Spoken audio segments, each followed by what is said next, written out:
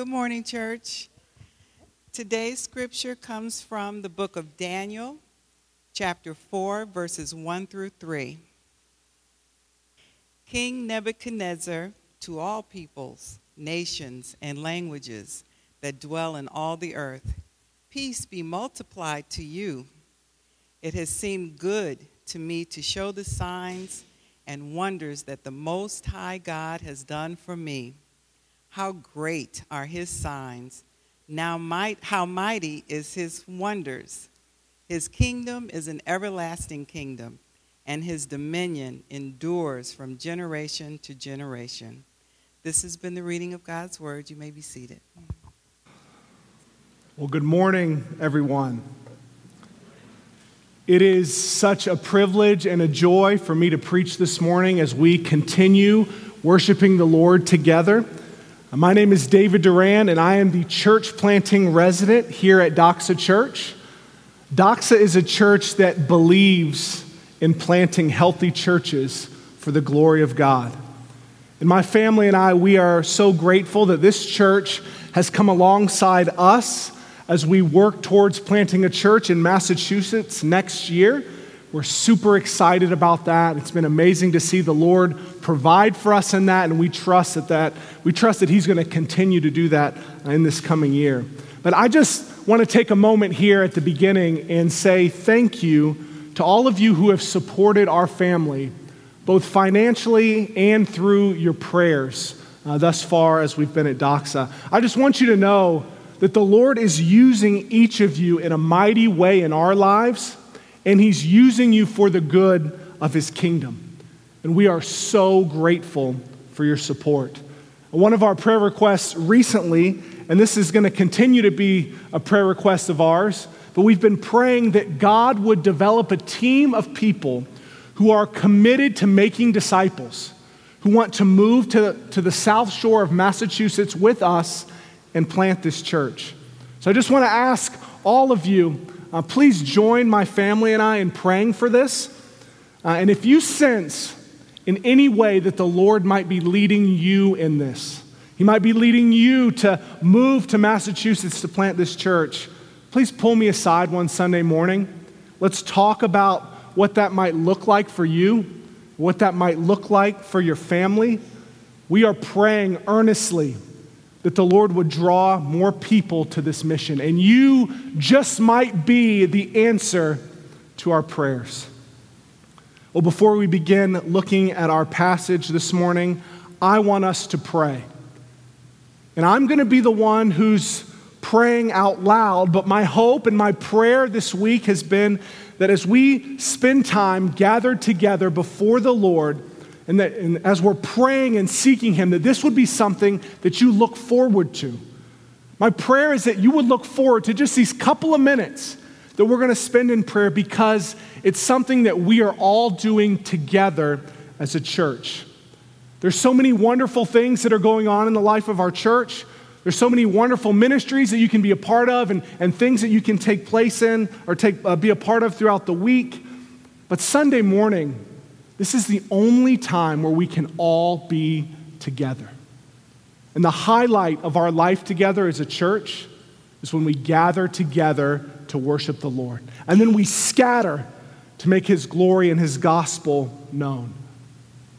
And church, we know that undergirding everything that we do has to be a posture of prayer. Doxa Church, it can't be stressed enough that we have to be a people of prayer. A people who desperately seek after the Lord in everything that we do.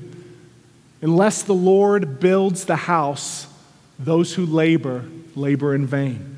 Unless the Lord watches over the city, the watchman stays awake in vain. And we have to be people who earnestly pray to the Lord. So before we go any further together, let's take a moment and let's all pray to the Lord. Would you join me in prayer?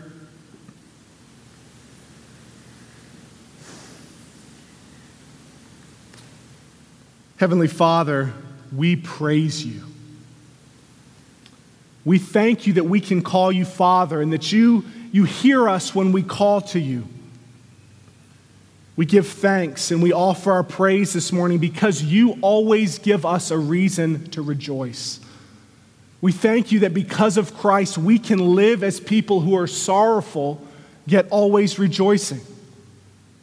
We thank you that Christ has dealt with our sin decisively and for all time through his death and resurrection.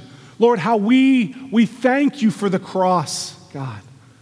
We pray that our hearts would never grow dull to the wonderful news of the gospel. May our eyes always light up and may our hearts come alive every time we talk about what Christ has done for us.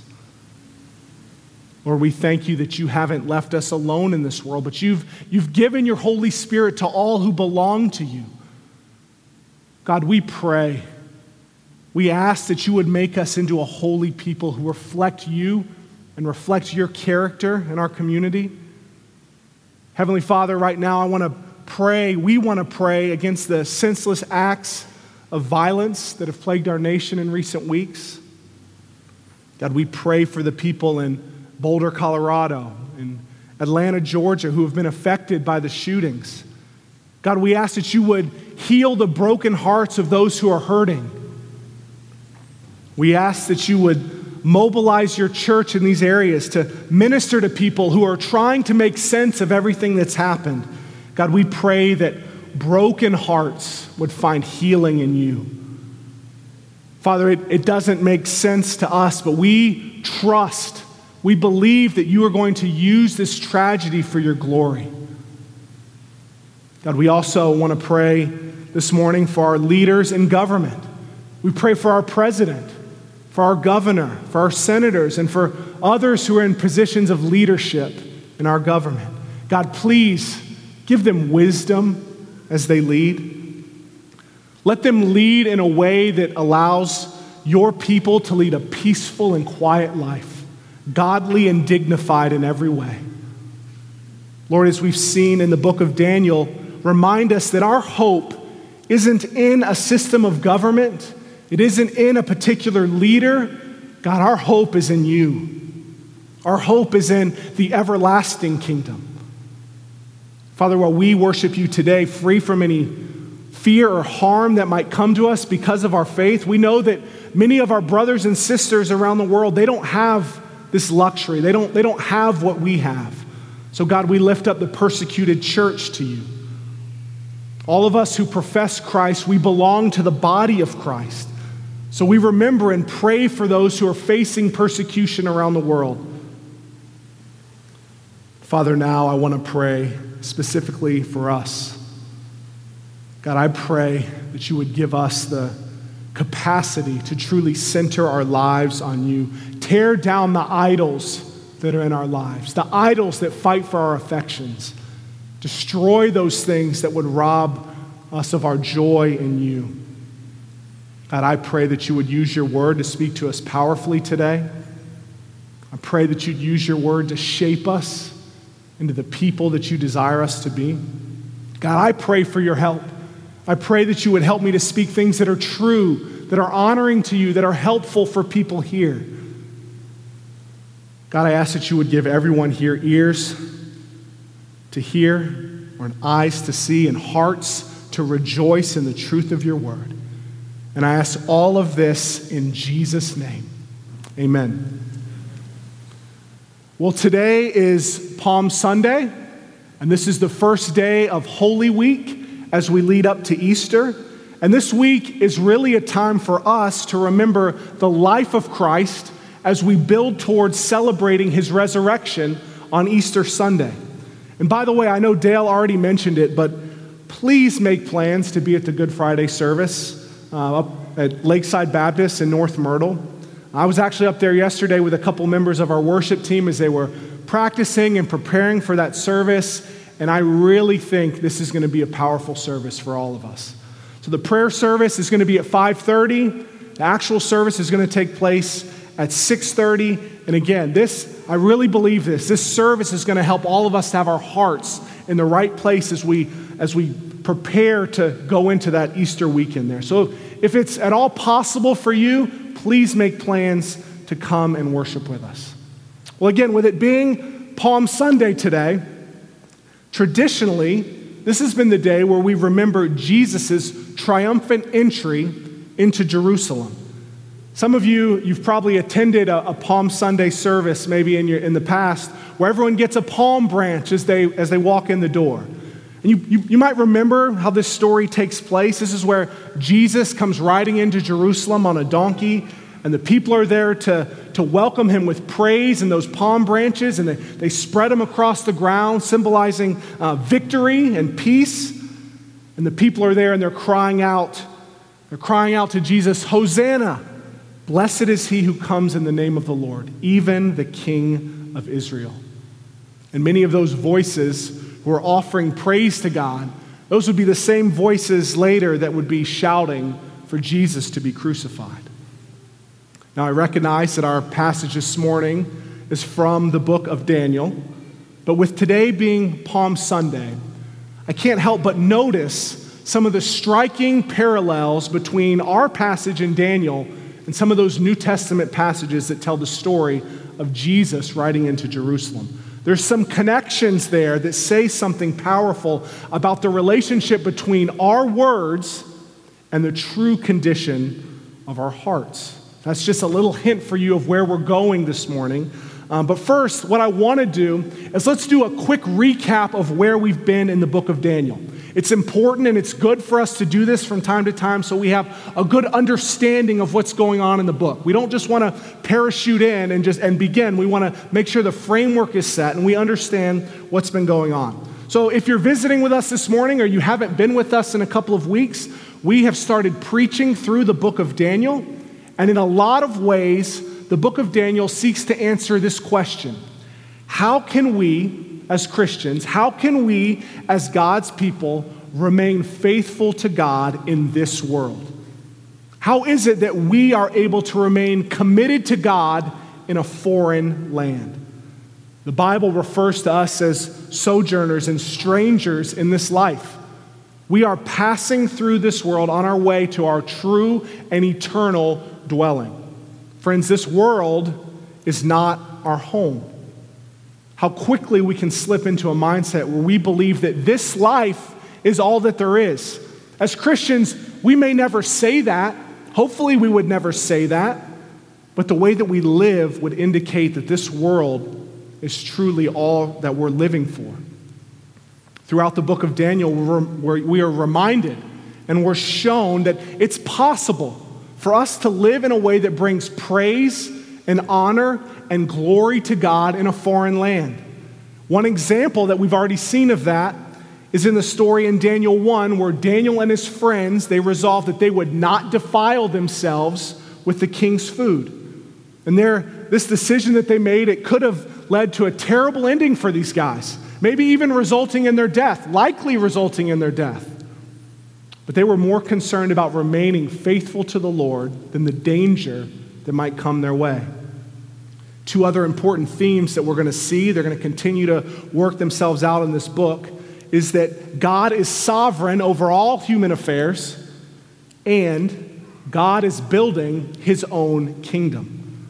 The interpretation of King Nebuchadnezzar's dream in Daniel chapter 2 reminds us God is setting up a kingdom that will never be destroyed. He's setting up a kingdom that will never be conquered. Remember, when we talk about God's kingdom, we are talking about his rule and his reign. There's so much more that we could say about that, but the key point is that the rule and reign, the kingdom of God, will stand forever. And as we continue going through this book, we're going to be reminded of that again and again. The kingdom of God is the only kingdom that's everlasting. All other kingdoms will fade away into history. All rulers will fade into history, but the kingdom of God, it will stand. By the way, I want to encourage you as we're going through the book of Daniel, read through it on your own. As we're studying it as a church, read through this book on your own. Don't let the only time that you're in this book be on Sunday morning or maybe in community group. Let's study it individually and together as we move forward in the coming weeks. We're going to glean so much more from God's word if we truly immerse ourselves in it. So much for us to learn from this book. But I wanted to give you that quick recap. I wanted to set some frameworks for you in your mind so that hopefully you're going to have a better understanding of this book as we continue to move forward in it. So faith in exile, the sovereignty of God, the kingdom of God, each of those topics you're going to see, they're going to come up again and again as we go through the book of Daniel. Well, this morning, what I want us to do is I want to take a few minutes and we're going to finish up the story of Shadrach, Meshach, and Abednego. Really, this message is from Daniel 3:26 all the way through Daniel 4, verse 3. So what we're going to do, we're going to finish up that story from last week, and then we're going to shift our focus to what King Nebuchadnezzar has to say about all of this. So last week, if you'll remember, we looked at the story of King Nebuchadnezzar and the golden image that he had constructed. With great pomp and circumstance, Nebuchadnezzar commanded that all people in his empire bow down and worship this statue, and a failure to comply with this order would result in one being immediately bound and thrown into a fiery furnace. And this fun fact, that's actually my 4-year-old daughter's favorite Bible story thus far. Of course, you'll remember, there were 3 men, servants of the one true God, who refused to bow. And as if you remember, we're reminded in that story that God in his kindness, God in his mercy, he saw fit to deliver Shadrach, Meshach, and Abednego. And that's where I want us to pick up. We're going to look at the 3 who've been delivered, and then we're going to shift our focus to King Nebuchadnezzar. So, 2 things I want us to notice about that story. And if you're unfamiliar with it, go back and read it after I talk about these 2 things. I want it to be, we didn't read it, but I want it to be in your face, and I want you to be thinking about it as you think through these themes. So obviously, these 2 things are in addition to everything we looked at last week. And again, if you missed the sermon last week, you need to go back and listen to it. It was powerful, and I know that it will impact each of us, especially if you haven't already listened to it. But here's what I want us to see this morning. First, God saved, he delivered the 3 from the furnace, but he wasn't required to. God saved, he delivered the 3 from the furnace, but he wasn't required to. Shadrach, Meshach, and Abednego, they demonstrated a profound amount of loyalty and trust in the one true God, but their level of faith did not mean that God was required to deliver them in the way that he did. We have to be careful that we don't view our relationship with God as a sort of patron-client relationship. This happens when we say or begin to live like, God, I'm going to do this for you. I'm going to do these things for you, but that means that you then have to do something for me. God, I'm going to demonstrate great faith and great trust in you in difficult situations. I'm not going to dishonor you. I'm not going to bring shame to you. I'm going to show you that I love you more than anything else, but that means that you have to deliver me from this situation in the way that I see fit. God, if I do this thing for you, then that means you must do this thing for me. The truth of the matter is that God does not answer to us that way whatsoever. Psalm 115:3 says, our God is in the heavens. He does all that he pleases. Now, while God, he doesn't have to deliver us from trials, faithfulness, this is key, church, listen to this, faithfulness to him in the trial is far better than escaping the difficulty altogether. I promise you that if God had decided to let Shadrach, Meshach, and Abednego die in that furnace, if he had decided to let them die, they would have then been in the presence of God telling everybody that it was all worth it. We've got tons of examples from history of men and women who were martyred because they chose to remain faithful to the Lord when their faith was tested. There's a powerful example of a man named Jan Hus, who was burned at the stake in 1415 for speaking out against the hypocrisy of the Roman Catholic Church. And it's reported that Hus walked to the stake singing a hymn before declaring, what I have taught with my lips, I now seal with my blood. Friends, God does not have to provide deliverance to us when we're facing a trial at work, and he doesn't have to provide deliverance in the way that we see fit. That's the key point. He doesn't have to provide deliverance to us when we're facing a trial at work, or we're struggling to find a spouse, or we're wrestling day after day with a strong-willed child. God's not required to deliver us from that situation the way that we see fit. He doesn't have to provide an escape for us when we're facing persecution. But if we will commit ourselves entirely to him, he's never going to disappoint us when we rely on him. He won't disappoint us. The result may not be what we expected. Oftentimes, it won't be what we expected, but he will not let us down. Remember that if we are in Christ, then we are children of God, and God has committed himself to us. Romans 8:32, maybe one of the most important verses in the Bible. Paul writes, "He who did not spare his own son, but gave him up for us all, how will he not also with him graciously give us all things?"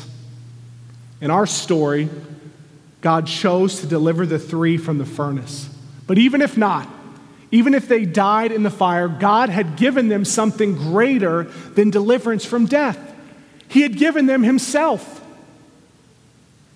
There in the fire, Shadrach, Meshach, and Abednego were perfectly safe, regardless if they were kept from death or not.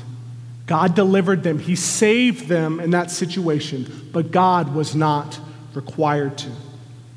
Second, a key thing I want us to see from that story is that uncertainties do not have to crush our confidence. Uncertainties do not have to crush our confidence. This point isn't explicitly clear in 3:26 to 4:3, but we do see this when we look at the story of Shadrach, Meshach, and Abednego and King Nebuchadnezzar in its entirety. If you have your Bible open to Daniel chapter 3, look back at verses 16 to 18 in chapter 3. So this takes place right after the three have refused to bow to the golden image. They're being threatened with the furnace. And I'm going to read it for you. See if you catch what I'm saying about confidence and doubt and wrestling with that.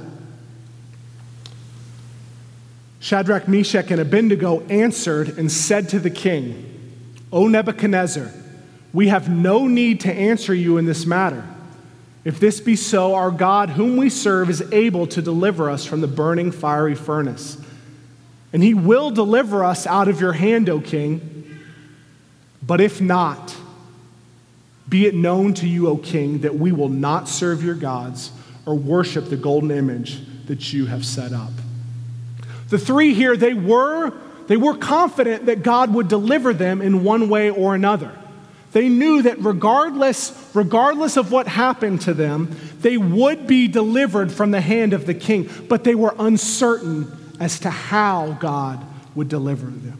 They were uncertain as to what exactly was going to happen to them.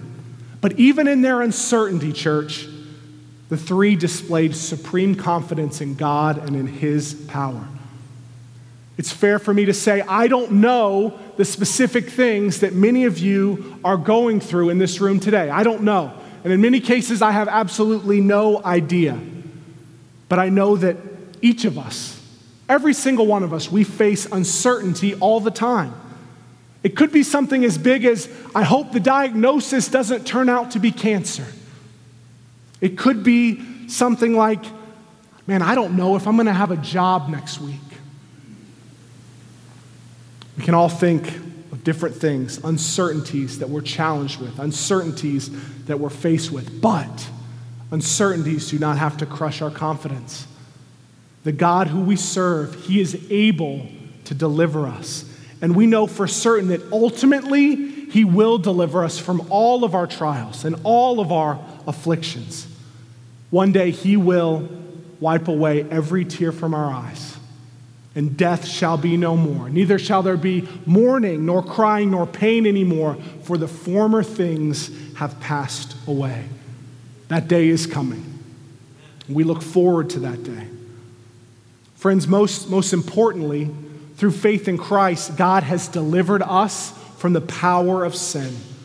Regardless of what happens, regardless of what we face in this life, our confidence, it flows from the cross. The gospel, the good news of what God has done through the person and work of Jesus Christ to reconcile people to himself, this good news, it brings confidence. Christians should be filled with a calm and quiet confidence in everything that we do. We should be a people who are filled with hope.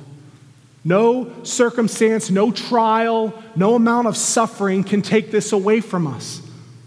The uncertainties in our lives, like the uncertainty of the three faced in the story, they shouldn't lead to a lack of confidence in God.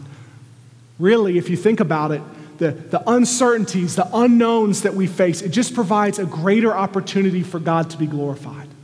For us to say, I don't know how this is going to turn out exactly, but I know that God will deliver me in one way or the other. I know that God will provide for me. I know he will take care of me. I know he will see me through, regardless of what happens. Even if I lose my life, I'm confident that God will deliver me. So now, what I want us to do, let's shift our focus a little bit to the other key character in the story, and that, of course, is King Nebuchadnezzar. Our story began with Nebuchadnezzar telling everyone to bow down to the golden image he had constructed, and it ends with the king issuing a different kind of decree. Let's look here at verse 28 of chapter 3 through verse 3 of chapter 4. And I'm going to read it for us, so if you have it in front of you, read along with me, but let's look at this. Nebuchadnezzar answered and said, "Blessed be the God of Shadrach, Meshach, and Abednego, who has sent his angel and delivered his servants who trusted in him, and set aside the king's command and yielded up their bodies rather than serve and worship any god except their own God. Therefore I make a decree. Any people, nation, or language that speaks anything against the God of Shadrach, Meshach, and Abednego shall be torn limb from limb, and their house laid in ruins. For there is no other God who is able to rescue in this way." Then the king promoted Shadrach, Meshach, and Abednego in the province of Babylon. Let's keep going into chapter 4. King Nebuchadnezzar, to all the peoples, nations, and languages that dwell in the earth, peace be multiplied to you. It has seemed good to me to show the signs and wonders that the Most High God has done for me. How great are his signs, how mighty his wonders. His kingdom is an everlasting kingdom, and his dominion endures from generation to generation. At first glance, when we read this, it might look like this is the moment for King Nebuchadnezzar. This is the moment where he finally recognizes, he finally sees God for who he really is. I mean, we saw it, we read it. There's a lot of things to like about what the king is saying here. He's saying, "Blessed be the God of Shadrach, Meshach, and Abednego." He's saying that no one can speak against God. He's talking about signs and mighty wonders and the everlasting kingdom of God. All that's there. Nebuchadnezzar is saying things that are factually true. But there's some serious problems here that we need to point out. There's some problems in what Nebuchadnezzar is saying. We need to notice what the king fails to actually say in his statements here. He acknowledges the God of Shadrach, Meshach, and Abednego, but he fails to recognize that this is his God as well. God was not the God of King Nebuchadnezzar, according to these statements. The king, he possessed a hardened heart under a superficial mask of spirituality. On the outside, maybe things looked good, and what he's saying, it sounded good, but his heart was still hardened. Basically, Nebuchadnezzar was playing games. And as we look further into chapter 4, this is going to become more and more clear. Nebuchadnezzar makes this powerful decree, but there's no spiritual change in his life. He's just offering lip service to God at this point. He's professing something with his mouth that he doesn't actually possess in his heart. He's celebrating God in what he says, but his heart is far from a posture of worship. This might look, when we read it, this might look like a genuine conversion. But the reality is of what is happening in Nebuchadnezzar, it's not necessarily indicative of a conversion. In our story, Nebuchadnezzar has experienced a demonstration of God's power. There's no denying this. He watched 3 guys be delivered from a fiery furnace. There's an angel, may even have been the pre-incarnate Christ, and they're with him. He's witnessed something miraculous. And this has caused him to stop and think, even offer some true statements about God. But he's not yet humbled himself before the Lord. In the same way that Nebuchadnezzar wanted all the world to bow to his statue, Nebuchadnezzar, he needs to bow in his heart to the one true God. And at this point in the life of the king, he has not yet laid down his pride. The idolatry that we looked at previously, it is still continuing to flourish in his heart. All the king has done is he's added the one true God to his pantheon of false gods. Friends, how easy is it for us to pay lip service to the one true God? We can know all the facts about God. We can know all about his character. We can know all of the Bible stories, yet we can fail to actually experience his grace. True conversion comes through a personal experience of God's grace. And there's no better way for us to understand and for us to experience God's grace than at the cross. A simple way to think of God's grace is his unmerited favor. It's his blessing and his kindness. God's grace is his benevolence to the undeserving. And God's grace is first experienced in Jesus Christ. And then we continue to experience it in Jesus Christ. Listen to Ephesians 2, verses 4 and 5. Hear these words. But God, being rich in mercy, because of the great love with which he loved us, even when we were dead in our trespasses, made us alive together with Christ. By grace you have been saved. An accurate understanding of who God is, that is so important. We have to know what is factually true about God. We need to know what's factually true so we can properly worship him. That's important. But we can make accurate statements about God all day long and still possess hearts of stone. We can know all about God, yet fail to experience his grace. To experience the grace of God, we must come to him with weak knees and trembling hearts, asking for his mercy. We must approach God like the tax collector in Jesus' parable in Luke 18. In this story, Jesus is comparing a Pharisee with a despised tax collector. The Pharisee is proud. He's arrogant. He's trusting in himself for righteousness. But listen to how Jesus describes the tax collector. Jesus says, but the tax collector standing far off, he's talking about the temple, the tax collector standing far away from the temple. He wouldn't even lift up his eyes to heaven, but beat his breast saying, God, have mercy on me, a sinner. Friends, this is the heart posture that's necessary to receive and experience the grace of God. A broken and contrite heart, oh God, you will not despise. I am certain that everyone in this room needs to have a fresh experience with the grace of God. We all need this every single day. We need to experience God's grace. We need to rest in God's grace. He is a loving Father that we can run to, a loving Father that we can count on. Some of you here in this room today, for the first time in your life, you need to humble yourself like the tax collector and trust in Christ as your Savior. You can know all about God. You could win in Bible trivia, but you may have never experienced God's grace. And in failing to experience God's grace, we fail to truly know him. My prayer this week, we were praying in the prayer service before at 9 o'clock. We were praying that today might be the day where someone for the first time says, I want to experience God's grace.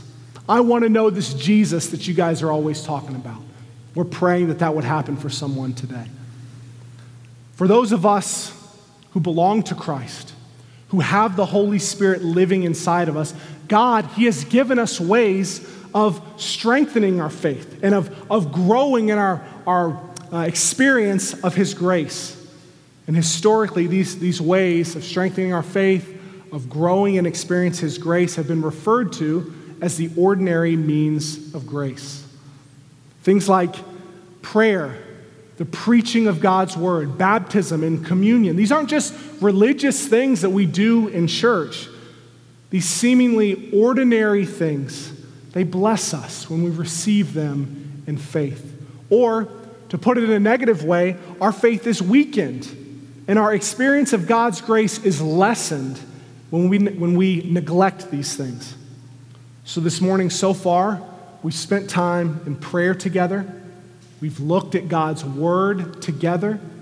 And in just a minute, we're going to take communion together.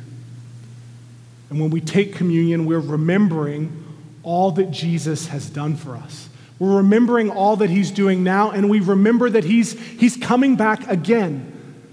And while we're remembering Christ, there's remembering that's taking place, we're also experiencing Him. We're spiritually nourished by the Holy Spirit when we take communion together. It's a miraculous thing that the Lord does. He nourishes us in a spiritual sense when we take this meal together. And for everyone who is here, who is a Christian, whether Doxa is your home church or not, you're welcome to take communion with us. And if you're here today and you haven't yet trusted in Christ, this communion meal, it's not open for you, but that doesn't mean that this time is not important for you. Maybe you want to spend just a couple minutes in prayer. Perhaps you'd like to think over, you'd like to consider everything that you've heard today. This could really be an important couple of minutes for you as we take communion, as we continue to worship the Lord. I don't know if it'll be happening during communion time, but there's a prayer area at the back. If somebody's there, make your way over there and ask for prayer. Perhaps you need that this morning. So communion today, it's going to be served in 4 different areas. We'll have 2 areas up front and 2 in the back.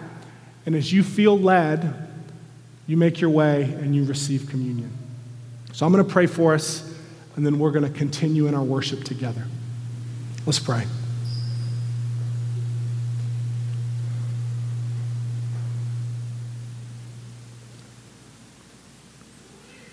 God, we thank you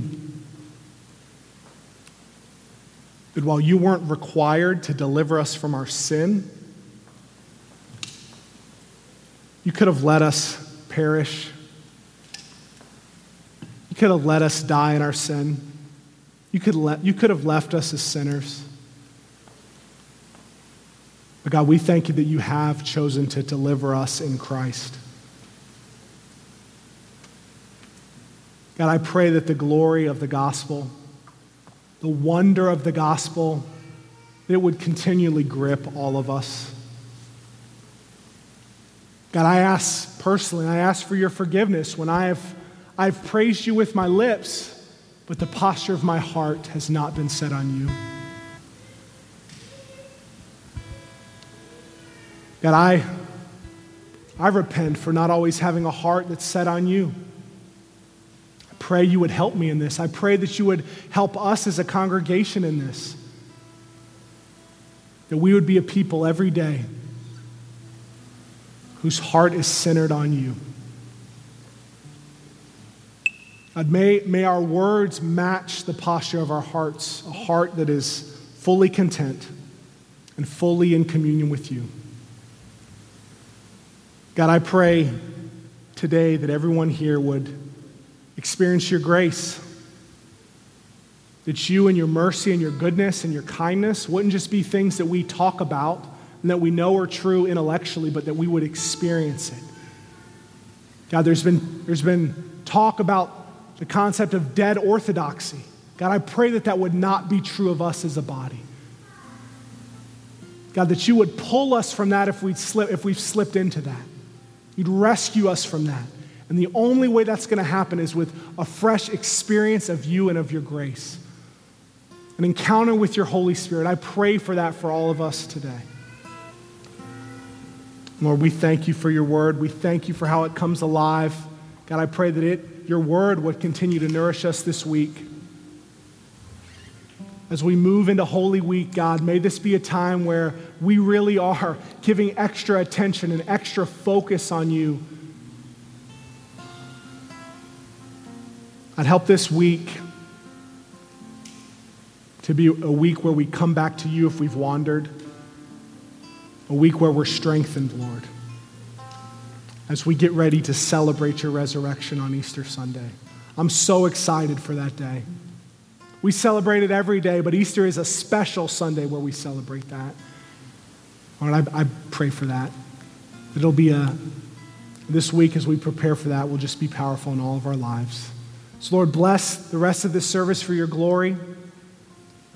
Thank you for what you've done and what you're doing here today. And I ask these things in Jesus' name.